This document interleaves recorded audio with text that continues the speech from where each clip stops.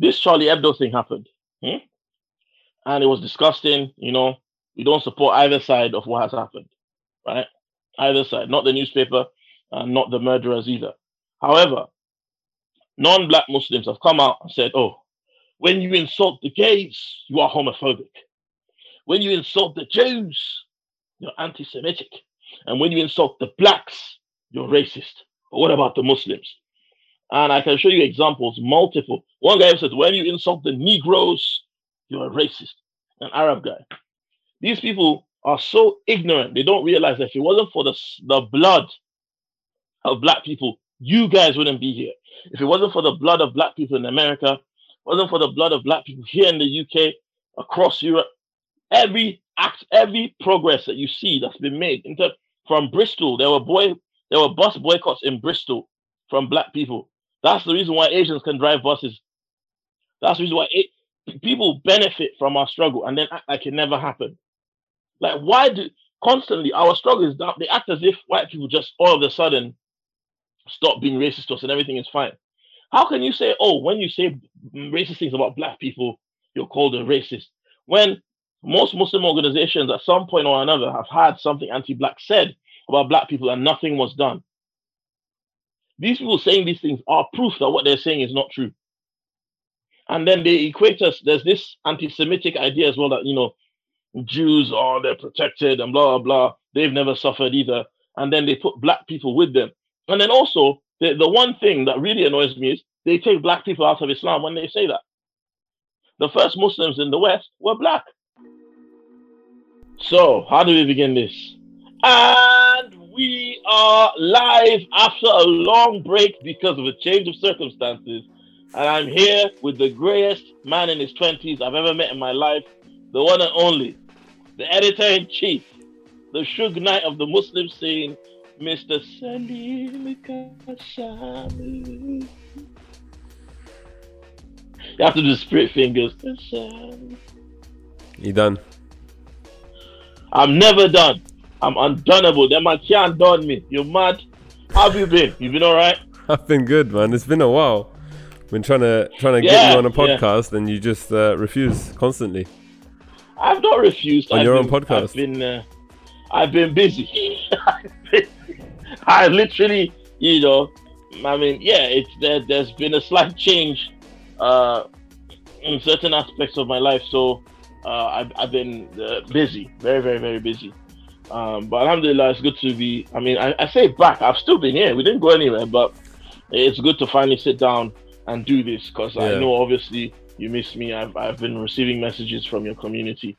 They're like, Salim is even sadder than normal, even more monotone, But yeah, how's it been?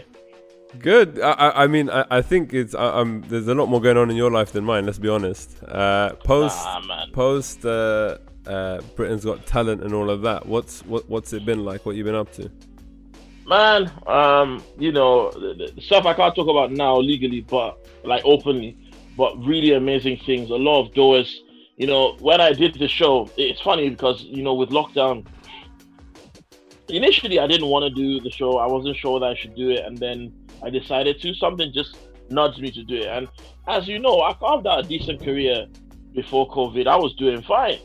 But I thought, I want to try and break into, I was a cult comedian with a cult following, right? Not quite top tier back then, right? Not quite top tier, according to certain members of your staff, but that's fine, I've got love for the autistic community. But anyway, I wasn't on TV or anything like that. I was doing lots of live shows, killing it on the touring side of things, but just wasn't a household name or even close to being one. Muslims knew me, some black people knew me, but it wasn't, it wasn't a main thing. I got in on the clubs, but I was comfortable, and something told me, don't get too comfortable. Try and go to the next level. It's like working at a job and trying to get a promotion. That's how I saw Britain's Got Talent, because I knew that if I went on, I would do well. I didn't know whether I would get into the top 10. I didn't know if I would make it to the final. I didn't know all of that.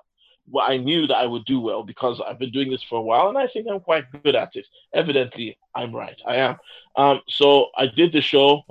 All this stuff unfolded. And, if I didn't do the show, I don't know where I'd be right now because lockdown Yeah. COVID, social distancing has decimated my industry. I mean, it's terrible. People actually are like comedians that were doing really well before, right now are struggling, bro. And even if this lockdown thing goes, most promoters, most comedy clubs will not book guys that don't have some kind of following or some kind of TV clout. And in the meantime, how are these guys supposed to pay their bills, man? It's a real struggle for lots of different, occupations, but self-employed people and entertainers have been hit hard. Like, I'm surprised the crime rate hasn't gone up yet. You know what I mean? People are about to start getting robbed by comedians. Like, can you describe him? I don't know what he looked like, but he was funny. It was. Why did you cross the road? Give me a watch. It's gonna be. It's gonna be. It's tough, and even mentally for a lot of comedians, because most comedians suffer from some form of mental health problem or another. The vast majority of us do, whether it's anxiety or depression. Comedy, a lot of the time, like for myself, was an event before it was something I thought would become a career, and that's been taken away from a lot of people. This, and London is the city with the most comedy clubs per square mile in the world. More than 3/4 of these places have shut down now, so it's going to become more competitive. It's just sad, honestly. It's sad, man. So I'm glad I did it. No, I mean, obviously you did well. I think obviously we had a few conversations very early on post BGT. I messaged you and we had a quick chat and whatever. But I guess for people that don't have your personal number, for the right price, I will give it out on this podcast or just on my own personal social media. But go ahead, it's getting changed anyway. Soon I won't be able to contact you. I can't wait for that. You barely can now. But what was the how did you feel? Because I think watching at home, that moment where you weren't in the top three, I think there was people felt, at least from the kind of, because I think the general vibe was that you were representing a kind of the Muslim community, minority communities as well, the kind of anti-racist. I mean, you made that Corbyn joke as well. There was that kind of element to it, but didn't make it into the top three. And then kind of, I think that actually turned out to be a blessing. But yeah, so what was that all? How did you feel? So as soon as I walked off, as soon as I got off stage, I just felt numb, like empty, just numb, like not sad, not angry, just like that's it, it's done. And it was like I wasn't sad, wasn't angry. I was just processing what happened, and this show took up a year of my life. Because like in fact, longer than I knew I was gonna do the show from about August, September last year. Yeah. Maybe even a bit before that. I auditioned in February, so the preparation between the knowing I was gonna do it, all the information I had to give, all the forms and legal things I had to go through, all the way up to actually, deciding what material I was going to do, because even that is a battle people did not see, because everything that we did, especially comedians, right? It had to go through a team of lawyers, a compliance team, producers, researchers. They had to go through all of that. You have to fight to justify every single thing that you do on stage. But none of your stuff is controversial, though, so I'm sure there was no issues there, right? Oh, absolutely not. I mean, I had this one bit I was gonna do. Anyway, yeah. You're not gonna give it. You can't say that and then not give it to us. No, no. You're gonna have to buy tickets to the tour, rude boy. But yeah, it was a battle, man. A lot of people. This thing is, people sit down at home. Yeah, I saw some guy come out, and there was over the period, like this is the people were in different stages, right? So when I got the golden buzzer, people who generally like me were all happy for me. A few people who normally don't like me were like, oh yeah, well, Then I had people inboxing me talking about, oh, I know you've had disagreements, but congratulations. But then I still find them chatting shit on a thread elsewhere, right? I'm like, cool. Then I had someone come out and say, oh, this one person was like, oh, Nabil, I didn't find it funny, but I'm glad that he's talking about these issues with the platform he's been given. I'm like, this guy, my audition was, you only saw about 10% of what I did on stage, because they wanted to show me backstage with my kids and show you a bit of who I am, because I was a golden buzzer. So the way they edited it, they wanted people to, if you're a golden buzzer, people have to know more about you as a person, right? Yeah. And because I didn't say much about myself, there was no sob story. It was just a footage of me playing with my kids backstage, which is, if anyone knows me, that's pretty much all I do anyway. I play with my kids, and then by the time I go to the semifinal was not edited. They let me do, they put out what I did, it was agreed they would allow me to do. I did it. People like, oh wow, he's really improved. The same guy that was talking about, oh, I don't find it funny. Oh wow, he's really improved his material now. Shut up, man. I've been doing this for 11 years professionally. I've followed some of the biggest acts in the world. No lie. When this was about to be released, I was on tour with Dave Chappelle's Mentor. I'm good at what, but because you only ever turn up, you've only seen me once or twice at some charity gig somewhere where they tell me I can't do jokes about this, that, and the other. You now elect yourself as some connoisseur. Shut up, man. And also, people who were talking about how I'm not funny, oh, he's this, oh, he's on BGT, he's a seller. All of a sudden, they were Team Nabil. Oh, Nabil's amazing. He's been doing this for years. He's fantastic. I'm like, if I could slap people through the phone, I would. Then the final, people are talking about, oh, he had a chance to win, but he went too far. Suck your mum. If I had won with that set, people are like, yeah, mashallah. You see, if you just stay true to your beliefs. And it's funny how the different people in the community react to things, right? Because non-Muslims and, black people were consistent throughout. But you see, like, the wider Muslim community, right? 1 minute, when the mainstream says I'm great. Then when I didn't win, all of a sudden, oh yeah, he went too far. What he said was too extreme. And it's like, people who make these judgments are people who go to an office and their name is Mohammed, but they make everyone call them Mo.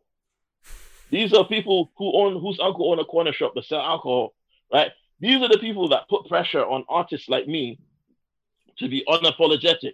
But they don't even stand behind you when you are. I mean, a lot of people did. Like, I gained a huge following. It's one of the things I didn't even realize the day of the final. I didn't realize how much my following had grown until the next day when I checked my Twitter and my Instagram. I was like, wow, because nobody else got the same boost that I did. I didn't understand it. And I found out that the far right actually, like, groups of people made WhatsApp messages and whatnot to lobby so that they would vote strategically against me. And like, I just thought, wow, this is amazing. Like, if I caused that much, there were people on the other side who were like doing everything they could to vote so I would do well. And on the other side, nobody else had that in the competition. But I think at the same time, it doesn't take a lot to trigger the far right anyway. Like, very recently, we've got the whole Sainsbury's Christmas ad fiasco, for example, which has turned a lot of people off, right? I wasn't the only black person in this competition. I wasn't the only black person that made it to the semifinals. But look at what got generated. Look at what. No, but Magical Bones didn't get that. He's black. He talked about slavery. But they just, for whatever reason, targeted me. My inbox was a madness, bro. My website nearly crashed. My phone's memory, right? It got to the point where I couldn't download videos. I couldn't send pictures. I couldn't send messages. In fact, at one point, people's names disappeared from their numbers. I got so many messages, my phone's memory could not handle it. The reaction was crazy. But at the time, after the final, I just, imagine you've been doing something for a whole year and then it's just gone. And there's, I felt like this. At the time, I didn't realize, the amount of, because like the impression I made, I don't know about, I don't even want to talk about the community, because I mean, any Muslim representing Muslims, you're going to get a lot of support and love. I was shocked by the love and support that I got. I expected the hatred. I expected all the attacks and you threats thrive on it, let's be honest. Yeah, of course I do. I do. And I think that's the only way to deal with adversity. You need to use it as fuel to do something. You know, you can't let it get you down. What shocked me was the outpour of support from all types of people, from all walks of life. I was humbled. I'm not gonna lie. At one point, it brought me to tears when I saw some of the kind things that were messages that I was receiving. I was like, I've never had this level of recognition shown to me before. I've worked hard, man. Like that's the thing. People don't understand what it is. You might because TMV is your baby, you know, and everyone else's baby over there, all the guys working there. You know what it means to use your hands, your sweat, your labor to create something that makes a difference. But most people in our community do not know that. Most people work a day job, or even if they're self-employed, it's not something that's their passion. So, you can work in an office and you get your salary, you go home, do whatever you do. But look, I took a hobby and a passion that many people did not support. I had friends when I used to live in a flat share with mates who would never turn up to my shows. I've had friends. I've had friends that will never even share a YouTube video, never like a post. So I went from that and like I've had so many meetings. Do you know how many things I turned? At the start of my career, I got possibly cast for a Hollywood movie, but what they wanted me to say and do was so disrespectful to Black people, to Islam, that I turned it down. I had a TV show early in my career. I walked away from it because the stuff that they were asking me to do, I'm like, I can't do that. And my people are stabbing each other and shooting each other and stuff. I can't promote this. This is negativity, right? So those opportunities would have probably changed the course of my career, but I turned those things down. And for the last 11 years, you've seen me live. Most people who know who I am online and whatnot, most of them have never seen my work live. They've never seen my stand up. They just know about me because someone else told them. And a lot of the time, the things they hear aren't even true. And for 11 years, the thing that has closed doors in my face, the thing that has got me blackballed, blacklisted, like that's how I felt. The thing that has kept me away, people were scared to manage me because I was too controversial. The thing that has closed all these things for me and made my career difficult, my principles, was what made me blow. There's no greater satisfaction or vindication than that. No one can ever take that from me. I did BGT, and anyone that says I sold out, because I saw some people saying that as well, oh, it's a sellout going on this program. Meanwhile, they're on Facebook using a platform from the enemy. These people work as lawyers, solicitors, right? In the mainstream community. They sell insurance in the mainstream community. They're software developers for mainstream companies, some of which are ethically questionable.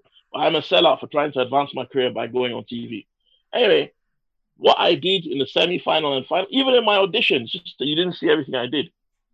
I went on there and I didn't change who I was. And I don't care what anyone says. I'm proud of that. I think that what I did there, that's a moment, that's something that'll be remembered even in the future. And, to look back on it now, I hold my head up high, win, lose, or draw.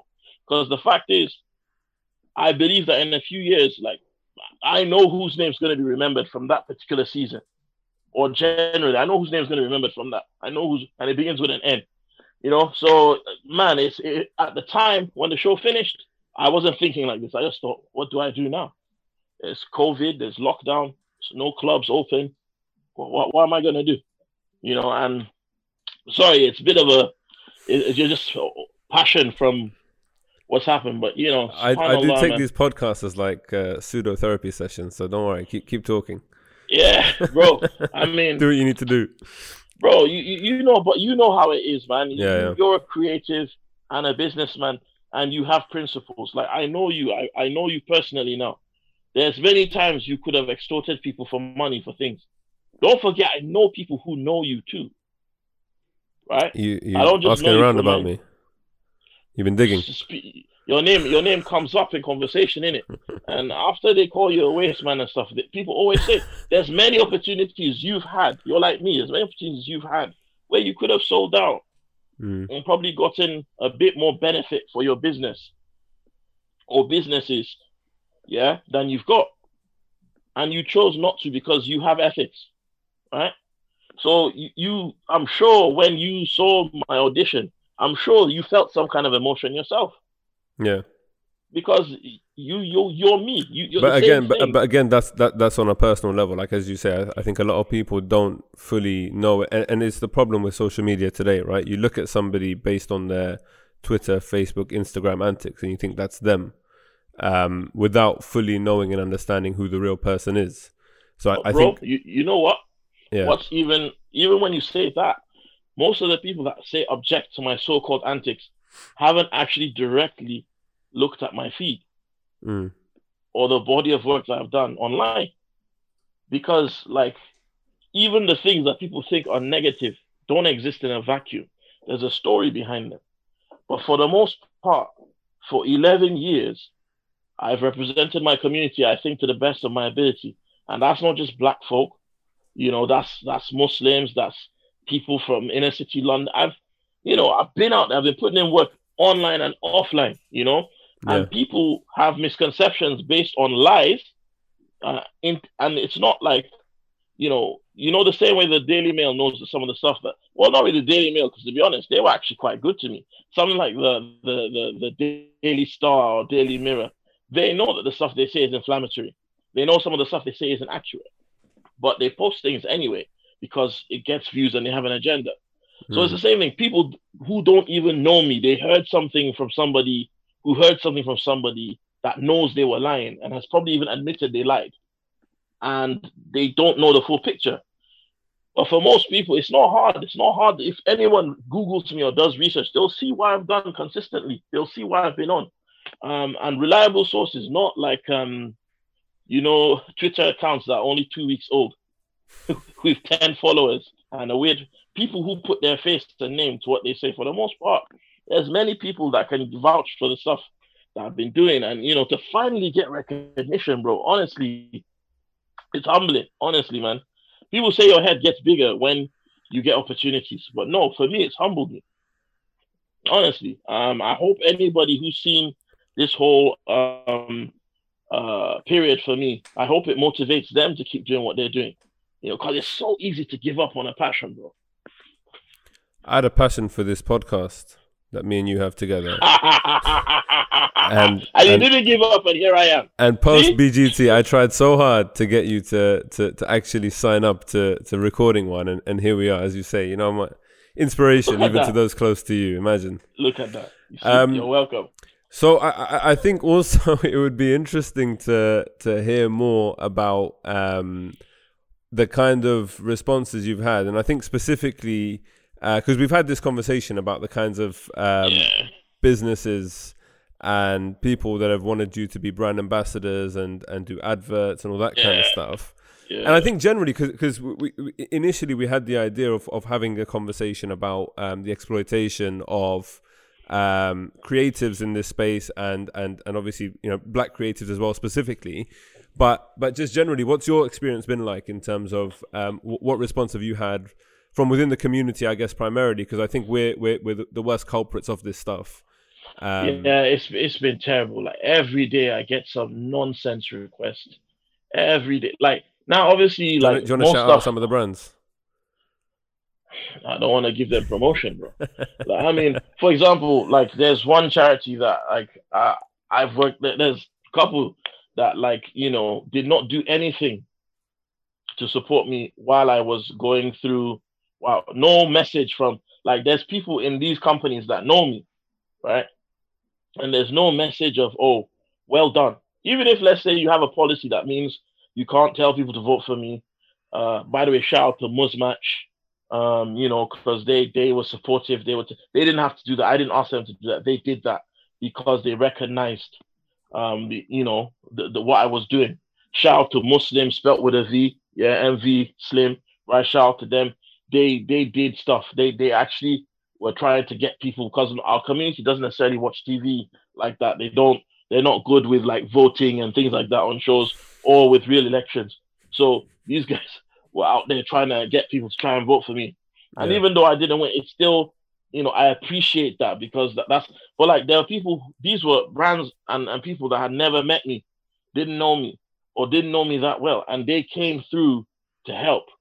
But then there's organizations where I know people there, and I've always known that they worked with me because I'm good at what I do, not because they like me. And many of them even had a problem with my stance on anti-blackness and things like that. Have tried to silence me in various ways. They've had to try to dox me and all kinds of things. And then now, after the show's over, they're like, "Oh, can you come and do XYZ event for us or XYZ talk on anti-blackness?" And I'm like, why do you care now though? Like, where were you 3, 4 years ago when there was major controversy when I exposed this person? Like, there's one organization that I was doing a tour with, and one of their major members used a racial slur, and other people witnessed it, and it was against black people. And I said, look, you guys call me this guy that flies off the handle and does all this crazy stuff. Now, if I slap this guy, the news will spread around the industry that I did this, right? If I react and say something equally offensive, you guys will call me a racist. But what are you doing now? I'm being calm because I know that this guy is trying to bait a reaction from me. What are you guys going to do? And they did nothing. And these people have a track record of maltreating black Muslim entertainers. Quick question. So these same organizations that are now asking you to speak, why not? Come and speak. No, but why not take the opportunity, go there, do the talking, and call them out at the same time? No, because I'm going to go there. They're going to make money. They're going to sell tickets. They're going to get rich off of my labor. Those days are done. I'm not helping anybody get clout or money off of my name. And they're talking, I should come and do a talk about anti-blackness. But you go to their offices in Manchester, go to their offices in Birmingham, go to their offices in Bradford. You go to these people's offices and there's no black staff. Yeah, but call it out is what I'm saying. You can go to the route now. No, I'm not going to. I'll call it out from where I am, like I have done and I'll continue to do. Right? I don't need to go to their event that they're booking me for and trying to come and do for free and help them make money and have my name on their flyer. I've got a brand to protect now. Yeah, I've always had I'm not going to do that. I'm not going to make someone because I called them out that day. Yeah. Oh, he said that. Oh, subhanAllah. It's offensive. And then it goes. But the money that they make from that day will still go into their pockets.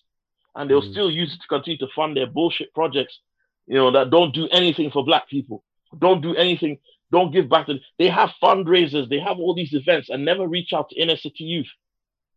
They never reach out to black. I remember so many times I've done all these events. I've done every major organization you can think of, with the exception of Launch Good. Not one of them has shown any interest in wanting to do social enterprise for the UK, first of all. Our youth are here stabbing and killing each other every day. But these people are interested in sending money to countries, particularly Pakistan, Palestine, where they have people there. And then you find out, lo and behold, a lot of the money doesn't even make it to the people it's being sent to. Only Launch Good has approached me and said, can we help you do anything in Nigeria? And I will be able to supervise what they're doing with the money. It's just that right now, Nigeria is just getting settled after the whole SARS thing. Yeah. But I intend to do some work with Launch Good. But apart from that, I've never seen any of these, not one of them, not one of these major charities reach out to us Africans. When they send people over to places like Gambia and whatnot, they'll send an Asian guy. They'll send someone with no connection there. There was even one issue, and I'll name them because everybody already knows their crap. Penny Appeal sent some racist Egyptian guy to Gambia, and there was some stuff kicked off. He said he kind of embarrassed some kid to prove you're Muslim. I don't believe you. In a country that's 99% Muslim, prove you're Muslim. I don't believe you. And then these people had no problem with him posting that on his social media. They didn't see why that's problematic. Wow. And then you want me to go and give a talk for organizations with this same, because they all have the same kind of ethos. You do events with these people and they treat black acts like crap.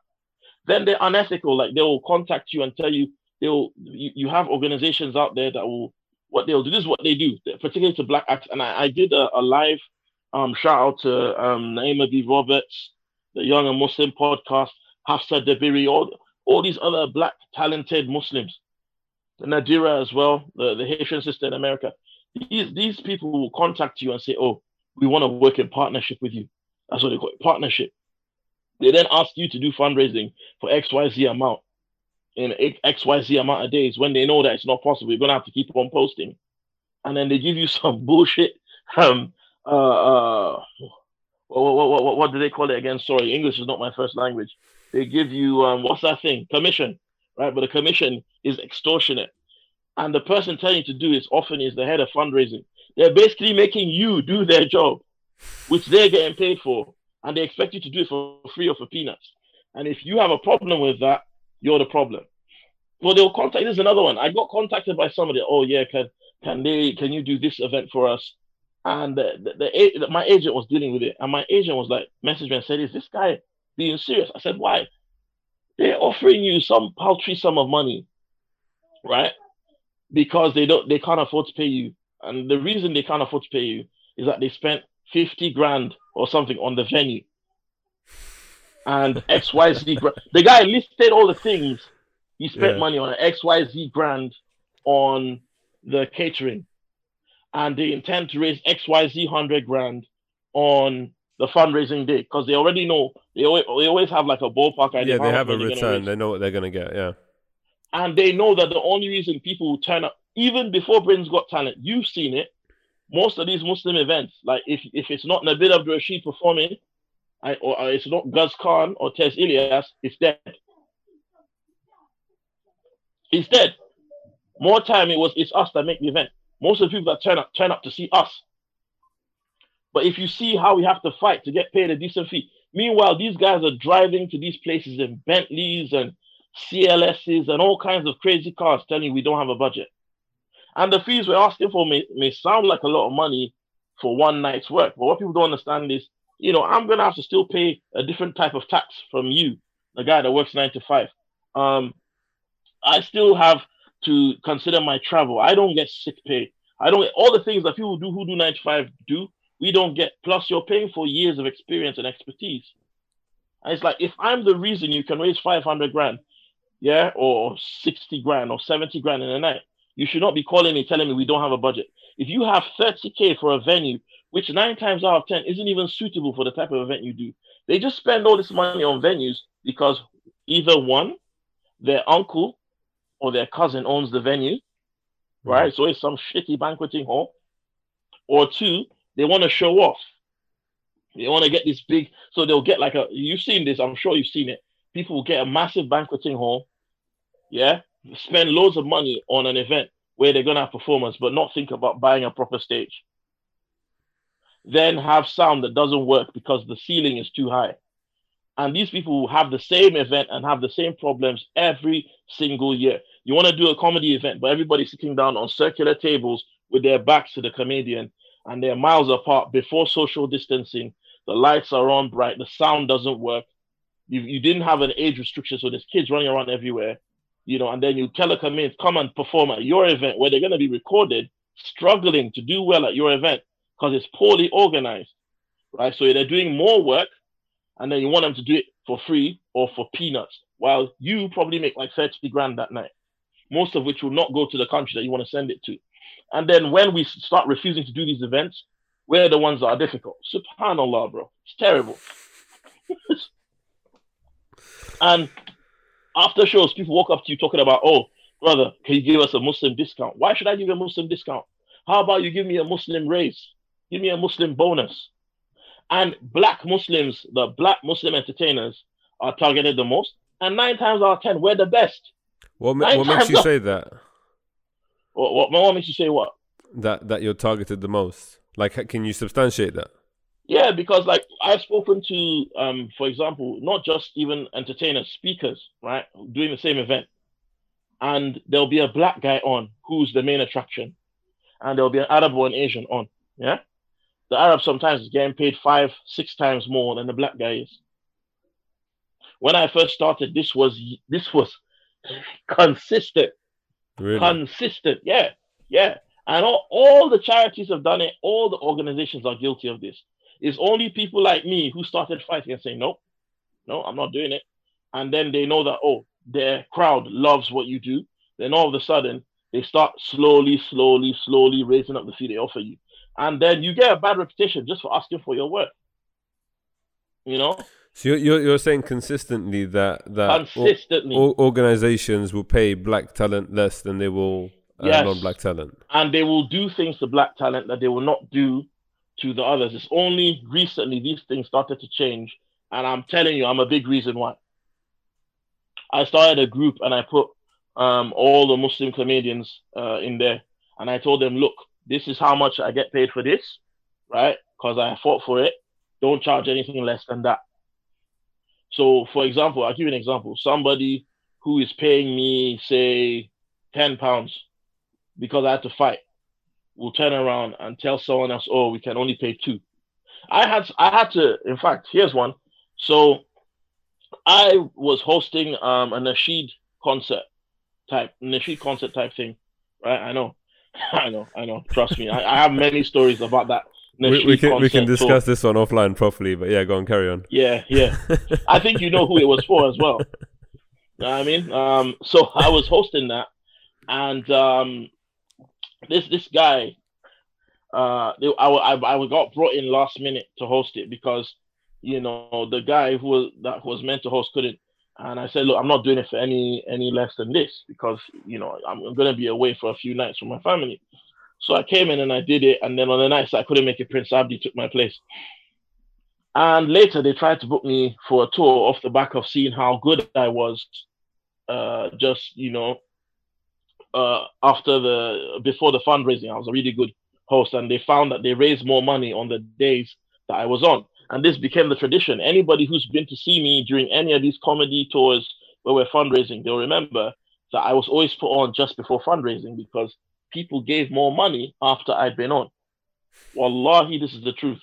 Anybody who see, very rare that I'm not on at that spot. And in fact, for a long time, people just, if you put Nabil on before the fundraiser, people give more money. I don't know what it is. Maybe it's because I'm Nigerian. Maybe it's the high energy. I don't know. But it was off the back of this tour, right? Now, they tried to book me again. And I asked for the same fee. And someone else was there and they said, oh, we're not even allowed to pay more than this. We've never paid more than this for any act.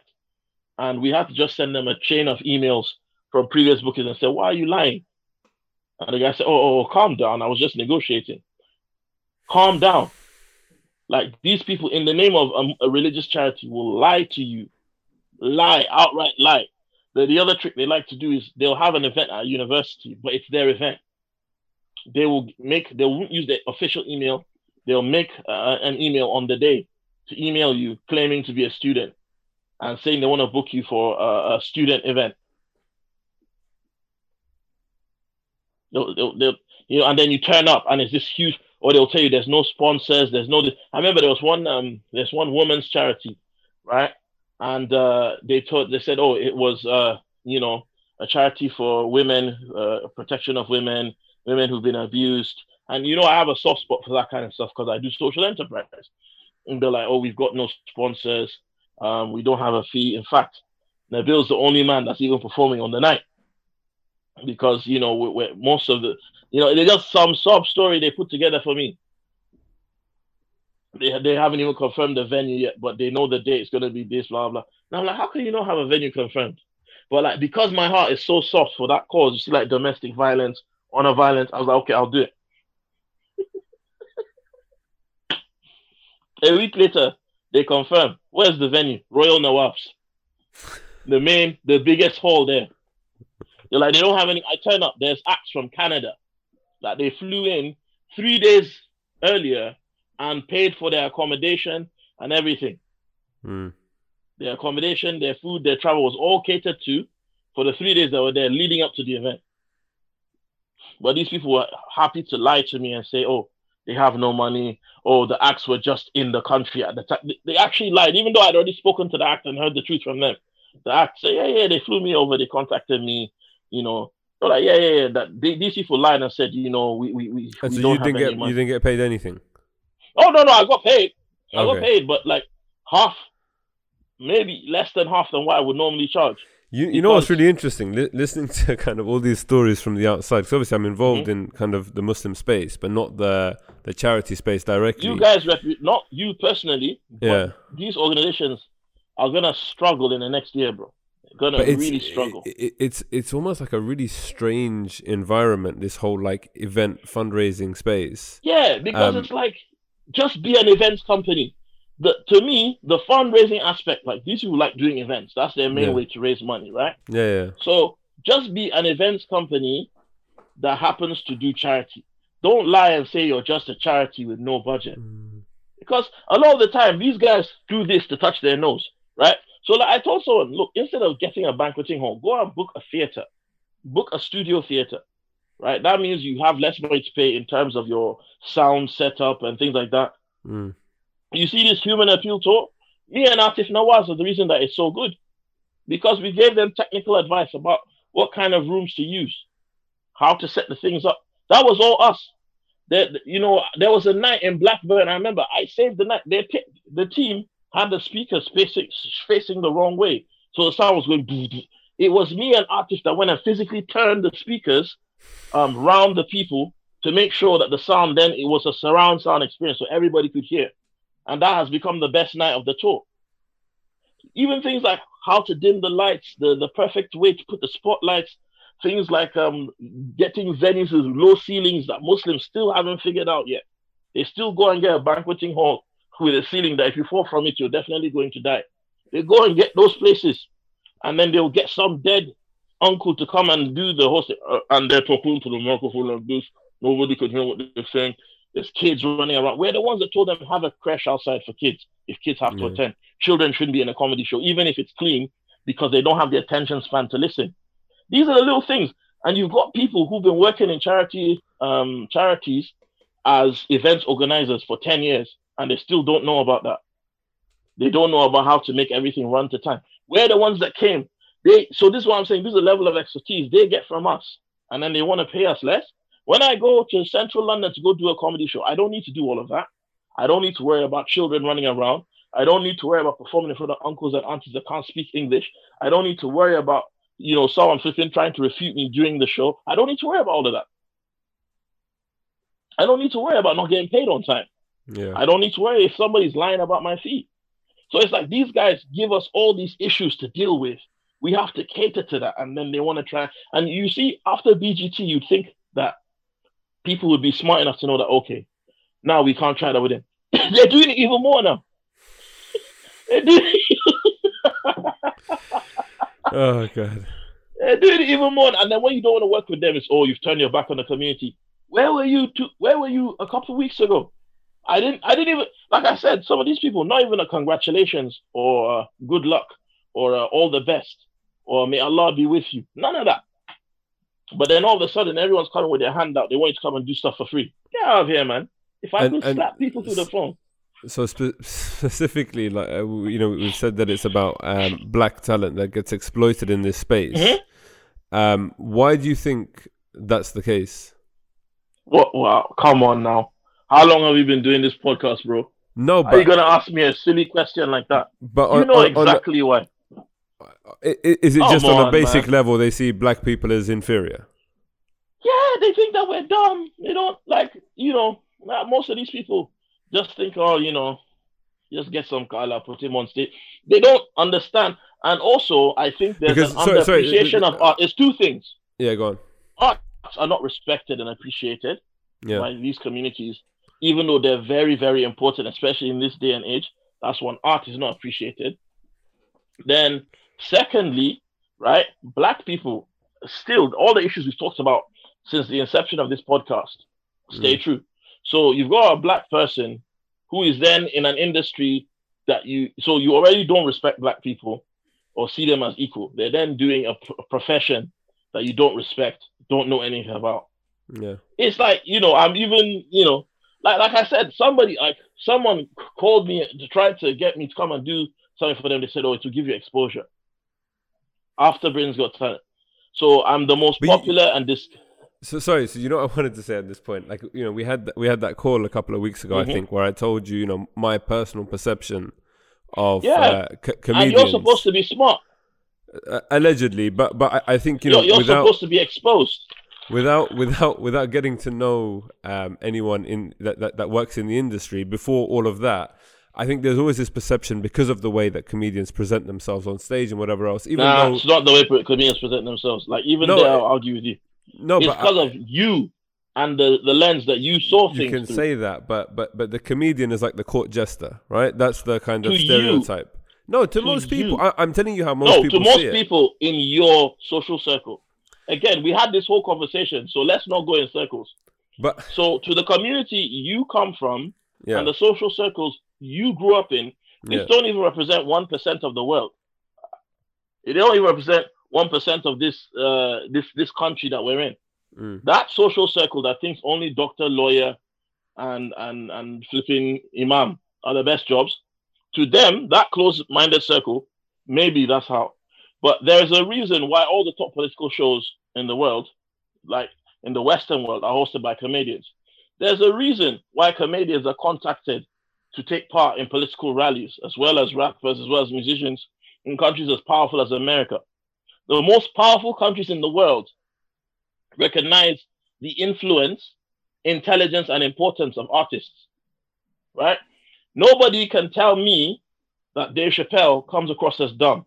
Nobody can tell me that Richard Pryor came across as dumb. Nobody can tell me that George Carlin came across as dumb. Chris Rock, dumb. No way. Those men are more intelligent than most people that you know. And it shows through their art. And they may be at the top, but remember, they had to be inspired by someone else.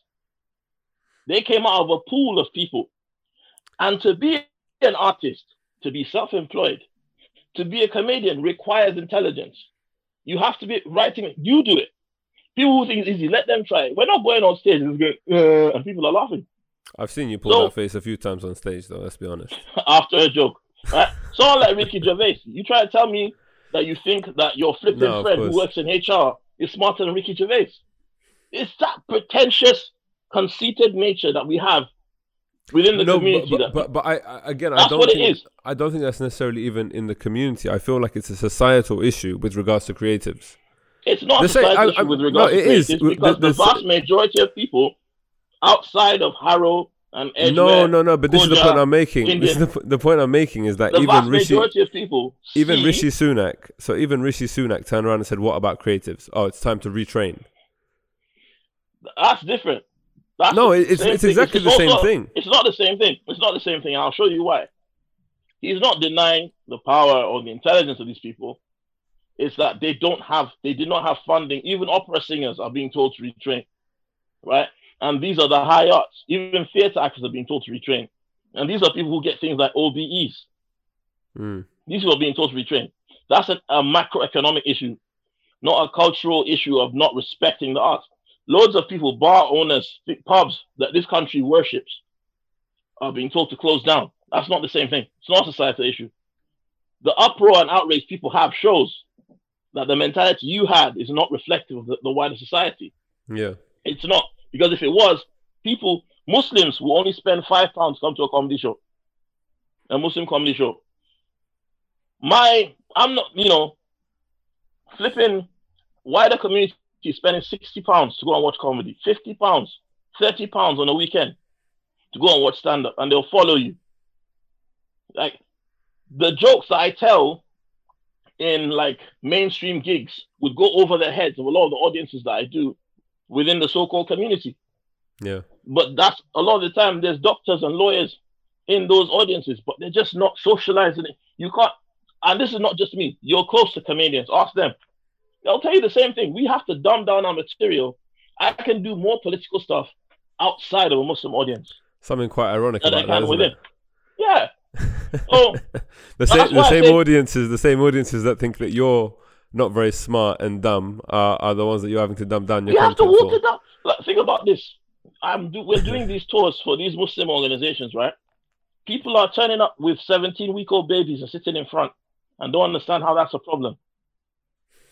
In Cardiff, I remember almost sat in front with they're turning up with children and they don't understand why, a baby's running around crying and screaming. You go to a Muslim event and somebody thinks it's normal to walk in front of stage and talk to somebody while you're performing and not understand why you pick on them and make fun of them. Muslim community is playing catch up. It really is. So most of our artists I was going to say the second thing I wanted to mention and pick up from that conversation we had the other day was about You said that in terms of exploiting black talent, especially in comedians and whatever else, you said that there was like a certain, I can't remember the phrase you used, but the kind of, we like to benefit from black culture more so than other cultures. No, but yeah. So I think that's an important point to expand on. Of course. You were saying, I think, something along the lines of the fact that black culture is seen as the most profitable, and the coolest by and whatever everybody. Else. But then it's not, black people are not respected, and it's not kind of paid its dues, so to speak. People don't mind if we die as long as rap music is left behind. That's the reality. So it's like everybody, you know, like think about this. What would the world look like if black people didn't exist in terms of entertainment? Culture. Let's not talk about in culture, entertainment. What the language, even you, as much as you may not feel that you're urban, the way you speak would change if black people had never interacted with this country. The way you dress would change. The shoes that are available in the shops that you go to would change. That's the impact that we've had. And everybody wants to profit from it. Who owns all the hair shops? You know? But it's like nobody ever wants to give back. If people loved black people as much as they love our culture, we wouldn't have any problems. And that's not just from this age. That's from Shakespeare stealing his stories from a black person. That's from the Greeks ripping off the Egyptians, the Greeks and Romans stealing knowledge from Egypt. And that's not me talking some hotel. This is stuff that any historian can show you. The Greeks took the Sphinx from Egyptian mythology and put it in theirs. The Greeks took a lot of knowledge when they invaded Egypt and brought it to their own society and claimed it to be theirs.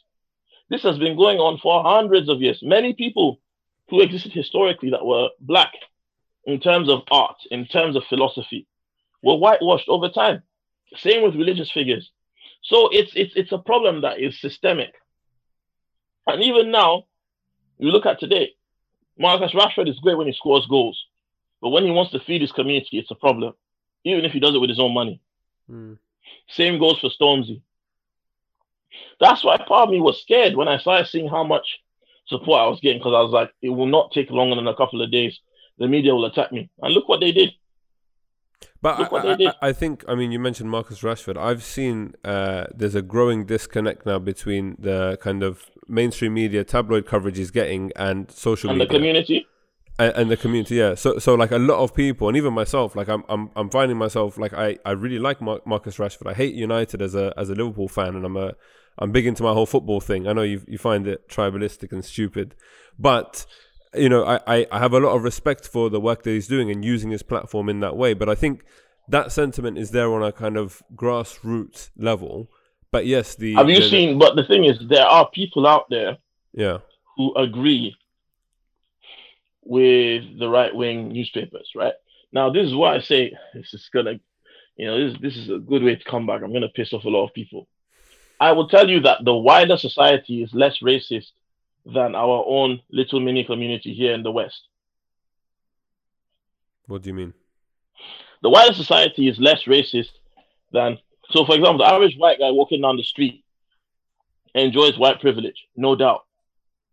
But the average white guy walking down the street probably doesn't have a problem with the statement Black Lives Matter, probably feels disgusted when certain things happen, even if they don't do anything about it.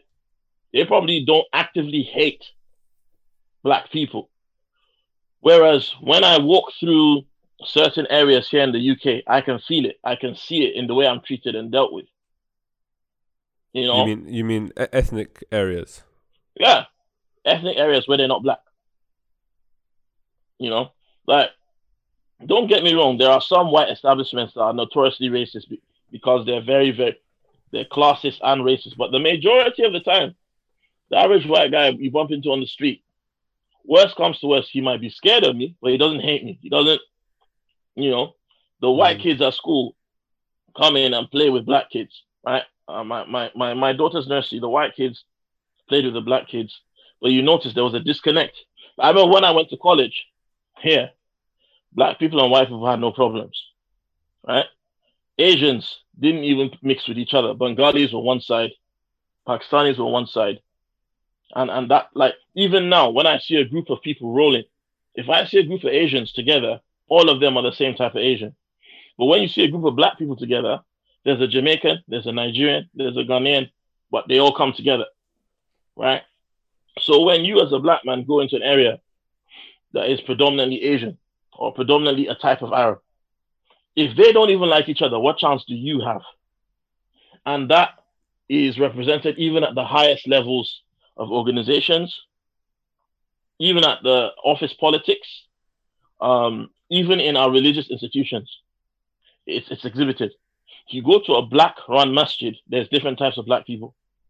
But if you go to flipping Bengali masjid, that's what it is. An Afghan masjid, that's what it is, right? That idea of coexisting with others just is not, you go look, white people sometimes are more diehard about flipping diversity than certain non-black ethnic minorities.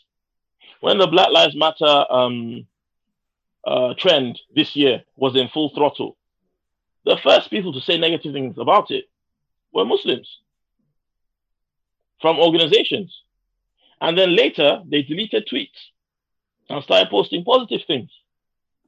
Or certain organizations who always said nothing, when they saw the white man was doing it, then they did it.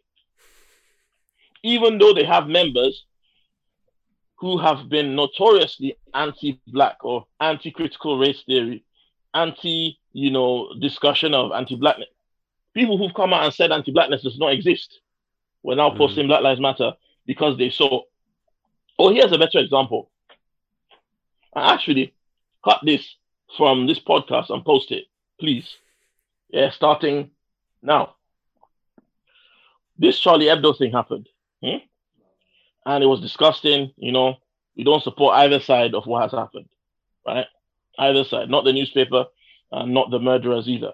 However, non-black Muslims have come out and said, oh, when you insult the gays, you are homophobic. When you insult the Jews, you're anti-Semitic. And when you insult the blacks, you're racist. But what about the Muslims?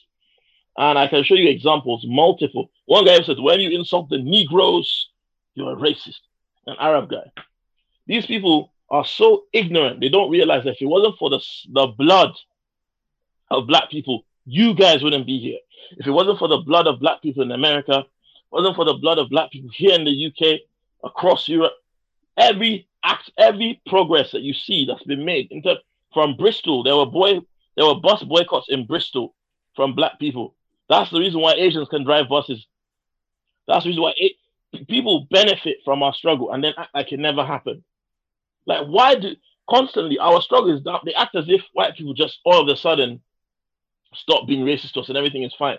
How can you say, oh, when you say racist things about black people, you're called a racist? When most Muslim organizations at some point or another have had something anti-black said about black people and nothing was done. These people saying these things are proof that what they're saying is not true. And then they equate us, there's this anti-Semitic idea as well that, Jews, they're protected and blah, blah, blah. They've never suffered either. And then they put black people with them. And then also, the one thing that really annoys me is they take black people out of Islam when they say that. The first Muslims in the West were black. The first Muslims in the West, even before slavery, was it not Mansa Musa that went to America? Was it not the Moors that came from Africa into Europe? The first Muslims in Europe and America were black Muslims. Varying shades of black, but they were black. And these guys come out and say, yo, so when you insult the blacks, what about the black Muslims then? These people don't understand how ignorant what they're saying is. Now, when they say these things, they say it as a response to racism from the West. But they make Islam and they make Muslims look stupid when they make these statements. In America, black people had to go through 400 years of slavery. It wasn't just name calling. It was 400 years of depression, murder, rape, being lynched, segregation. They fought and died so that they could have the right to even protest against racism. And then these South Asians, the Arabs come along and they see that, and the only reason these things are taken seriously is because we react differently from everyone else. Most of the big riots, the Brixton riots, was it not black people? The Tottenham Court Road, what's that? Broadwater Farm Estate riots. That was black people. It's always black people reacting to oppression. You never see any Asian-led riots. You never see them in the West. All the boycott, all these things that Muslim organizations are doing now, like boycotts, were inspired by the civil rights movement. Multiple civil rights movements across the world started by black people. And now they turn around saying, like, oh, yeah, when you insult black people, you're called racist. As if in their homes, they're still not calling me Kala Banda. As if they're not still calling us Abid in their countries. Shut up, man. There's no need to say these things. And the fact that they throw us, because these people that say these things, a lot of the time do not like Jewish people. They don't like gays, right? They then put blacks in the same category. So you can see even the subtext in what they're doing. It's disgusting. So, and then they say that, and these are meant to be woke people. So this is what I mean when I say the wider society in the West isn't even as racist as the so-called Muslim community. Because at least the racists in the wider society, a lot of them know that they're racist. The ones that are out and out racist, they know. They're proud. And then, whereas you've got someone that'll come and say this, you've got someone that'll go to Birmingham and give dawah and tell people, don't be black. Don't act like you're black. Act like you're decent. And try and defend it. It's not racism. You tell you, oh, I meant, like Biggie and Tupac. That's his go-to for black people. Rappers that died 20 years ago. Yeah. Who were both very articulate. Oh, yeah, man. It's getting to the point where more and more Muslim artists and influencers, I hate that term, but that's what they are, and notable Muslims are saying, I'm sick and tired of the wider Muslim community, and I want us to go start our own. Because we're fed up with these people. Some brown people can come too, the ones who are anti-racist. Yeah, they can join. But I'm sick of the wider Muslim community. They're just such a disappointment. I think on that bleak note, it might be time to end this podcast. Unless you want to keep going, but we've been going for about an hour now. It's been long. We can throw in some extra. I don't want it to end on anger. So let's talk about some positive shit.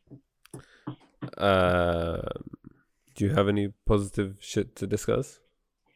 I mean, I don't know how much of it I can say on here, but yeah. That's the thing. Until it's just like when I told you something big is coming, but you didn't know what it was. Yeah, right? yeah. Well, something bigger is coming. It's since the whole BGT thing, it's honestly, wallahi, I've never. Tawakkul is a very powerful thing, and I think I don't know who needs to hear this, but anybody watching this podcast, listening to it, I can't wait to edit this and have that, that like Islamic humming in the background. Yeah. Yeah. Yeah. Anybody listening to this, there's nothing worth doing that is easy, I don't think. Yeah. And, my story, Abdul Rahim Green and the founder of Brixton Masjid, Abdul Baker, actually talks about me in a reminder about the importance of being steadfast. And I think there's a certain toughness in this age of instant gratification from social media that has disappeared. Most people don't have the attention span to watch a video that's longer than 70 seconds or 30 seconds or whatever. And this is my open letter to everyone in life who has ever struggled. I've been through it. There's things I've been through you don't know about. And life is not easy, but it's not meant to be, And I want people to know that whatever it is you're going through, no matter how much life is beating you up, no matter how much you're losing that fight back. Honestly, stand up, do your best. Whatever you do, whatever it is you do, you don't have to be a comedian. It's not just about entertainment. I want people to understand, people will not see the vision. People will not believe in you. People will not support you, right? Not everyone will be there for you the way you need them to, but that's fine. You don't need an army of thousands. The Spartans done it with 300. You don't even need that, right? And remember that, whatever religion you are, whoever you hold dear to, I'm a Muslim, so I look at it from a Muslim perspective. You know, the Sahaba were always outnumbered. They starved. They were sick. The Ahlul Bayt went through some of the worst things you can ever go through. As a human being, you have to remember that these struggles you're going through are what are going to make you stronger. Iron sharpens iron. So for me, those 11 years that I've been denied opportunity to be mainstream, those 11 years that I never saw the breakthrough that I got, that I've gotten now, they made me better. Those years prepared me for what you saw. The BGT thing, that wasn't something that somebody who just started comedy yesterday could do. And if I got a big break 11 years ago, I wouldn't be as good as I am now. And now I believe that I have a stronger skill set and a stronger character to be useful to our community and to be useful to the world and to go out there and create all this positive art and do things for people that I would not have had if I got the break when I wanted. You know, and it just teaches us about sabr and tawakkul. Always believe, always have that strong spirit. It doesn't matter. You don't do it for other people. People will tell you you're not good. I've been told many times that I'm not good at what I do, but people who didn't see the vision, that's fine. But you stay true to you and whatever it is that you do. And even if you don't make the kind of success that you want, the journey that you will have towards going towards your goal, the experiences, the people you meet, the things you learn, those in themselves, those things are their own reward. And you know, it's getting lost on this generation because there is no graft and everything is, this guy started an Instagram channel, it went viral, and now he's a millionaire. But remember, sometimes the one that speeds up also falls down first. You know, there's something to be said about hard work. We stand on the shoulders of giants. Our grandfathers and our fathers went through so much for us to be where we are now. So don't ever despise humble beginnings, man. Honestly, the doors and opportunities opening up for me right now, some of them, if I told you, it sounds, you know, like I'm bragging. And that's after all these years, and then many of the people that I used to look at and think, wow, I wish I could be like him. Now I'm ahead of them. Just like that. It took me 11 years to become an overnight success. So I feel like I'm at a graduation ceremony right now. Yeah, you know they get that motivational speaker on just to tell you guys this is the beginning. It's not the end. It's the beginning. Bro, it really is. Man. No, I know, honestly, of course, man. You know, and even if nothing comes out of the opportunities that we presented, at least I can say I got to the door. That's all I wanted. All I wanted was the opportunity, because I never got that. I think from the outside, the one thing I will say is that it's been very interesting, kind of being along the journey with you, and having conversations at various stages. And I think, you know, the where you're at now is a good place in terms of like appreciating everything that's happened and being able to kind of like just really soak it all in. And I think you've always been there throughout, actually. Like, you know, at every stage you've kind of acknowledged and taken the time in terms of like knowing what's happening and just appreciating the moment for what it is. And as you say, like, you know, being able to reflect back on the journey that you've been on, the good and the bad in terms of the experiences that you had over the years. But no, inshallah, I mean, the nice thing is, hopefully, if you're not too busy to keep up doing this podcast, then we can kind of get little updates every now and then as to like just what you're up to and what's next, basically. But that's if you pick up the phone when I call you. My agent flipping shouted out the podcast, man. They didn't have to do that. So no, we're going places. Like, yeah, I mean, this is the thing as well. Like, I've not changed. I've still got the same number. It's just my circumstance. I'm harder to get through because I'm getting more calls now than I did before. You also seem a lot busier on Twitter these days. Yeah, I'm not a lot less on Facebook. You know, Twitter is quicker than Facebook. It's almost like Facebook, you have to really sit down and get into it. Yeah. You know, whereas Twitter, you could just say something and, you know, but like you know what, I've been sitting down and like I've been trying to respond to every single positive message that I've gotten. Yeah. Since this journey began, and it's taken a lot of time. But like I feel it's important that I respond to every single positive message that isn't a request for something stupid. You know, and it's hard. Like I still look, there's messages from when I got the golden buzzer that I still haven't been able to respond to. Yeah. That's how backed up it is. And you know, I say alhamdulillah constantly, you know, because, you know, these things are a privilege, you know, like this is, this year everybody has taken losses. This is a year that people, my family member just had to close his business that he was running for 17 years. Can you imagine that? 17 years you've been doing something and it's been your bread and butter, and you have to close it, not because of a bad investment you made, but because of COVID. And I'm happy just to be alive, and life is so unpredictable, man. 13 years ago, 14 years ago, I was by myself in a cell, wondering what would happen to my life. So, along the way to come here, how many of my friends have passed away or aren't here anymore? So I'm really, I want people to understand I'm not some bitter guy. I just say how it is. But I'm really appreciative of it. And I know some people's like, oh, you didn't even win Britain's Talent. Why are you appreciative? Don't worry, you will see. I've got things coming, you will see. But, I'm really, the fact that, did you see the message I put up from my father? Just before? On my, yeah. Oh, just after. Yeah. How many people can have, of our generation? Well, I mean, I'm a bit older than you, even though I don't look it. I'm a bit older than you. But from our generation and our kind of background, how many people have gotten a message like that from their dad? Especially in my culture where affection is not shown, So for me, these are the little victories. Forget about Britain's Got Talent. Forget about even money and opportunities. Yeah, I like those things. They'll come. But for me, it's like, messages from, I got a message from someone telling me that my child used to get bullied in school and they don't anymore because they're a Black Muslim, and they, everybody comes to them to ask them questions about you. I've got something, my daughter is 5, she watches your video every morning. I've got someone else said, look, I'm an old white person and I look like a gammon, but I'm not. That made me laugh. And she's like, I'm 74, my husband is 79. And we love what you do, and we pray for you every day. We're Christians, but we believe God is one, and we pray for you. I get so many. That's why I say sometimes it brings me to tears. I got messages from people who've been diagnosed with illnesses, terminal illnesses, and they said that you kind of, I watch you to cheer myself up. People messaging me all kinds of dua and saying thank you so much for representing Muslims and for saying the words you said on stage, because too many people hear the word Allahu Akbar and think, oh, terrorism, alhamdulillah. But you said those things proudly on stage. Thank you.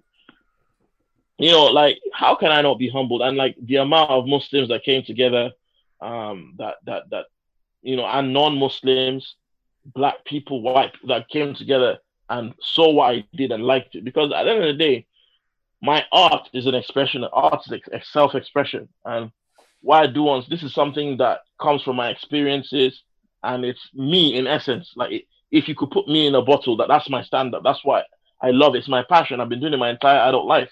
And to get that kind of appreciation for it just blows me away, man. And whatever comes from this, I pray that God allows me to stay who I am and not change. It's very important to me. You can't, but it means the world. The amount of support I've gotten, the people who stayed up through the night trying to get people to vote for me, and I'll never forget any of these people. They don't know how much they mean to me. They don't, So honestly, man, and I'll tell people as well.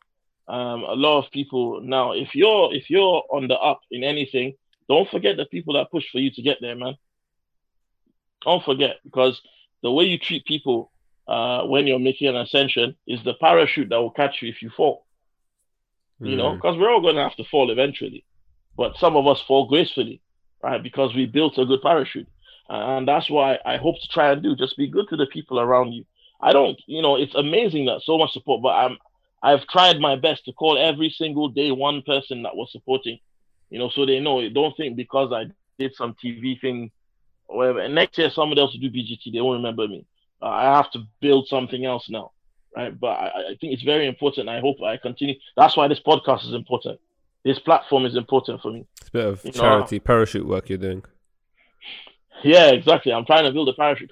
The thing is this: if something happens to me tomorrow, bro, this might be something my kids watch to know what their dad was like. Yeah, no, for real. So that's why I talk so much. I'm sorry.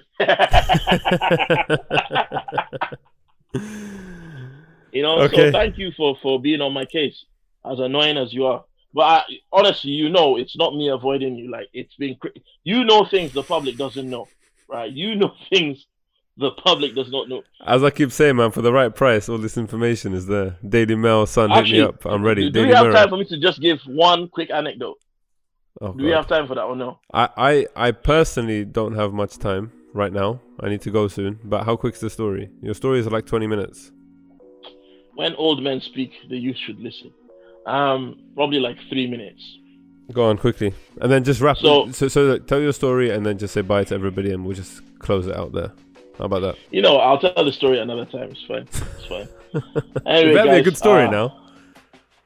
It is to me, and that's all that matters, man. Anyway, guys, thank you to everyone that has taken the time to listen to this, the Muslim Vibe. Thank you for everyone who has gone behind me over the years, and especially this year. And to everyone that's taken a loss this year, man. I pray God provides you with the comfort and ease for your situation. Remember that with hardship comes ease. And, always remember to stay humble in victory and in defeat. And praise Allah in all circumstances. And if you don't believe in Allah and Yahweh or whatever it is that you believe in, and, or Darwin, or the flying spaghetti monster. You've become a lot more nice and positive since this whole BGC thing. I like it. It's like a new you. I've always been a nice guy. You're just less annoying to me now. Yeah, I don't know. Anyways, all right. I think it's a good place to end. So everyone, each one teach one.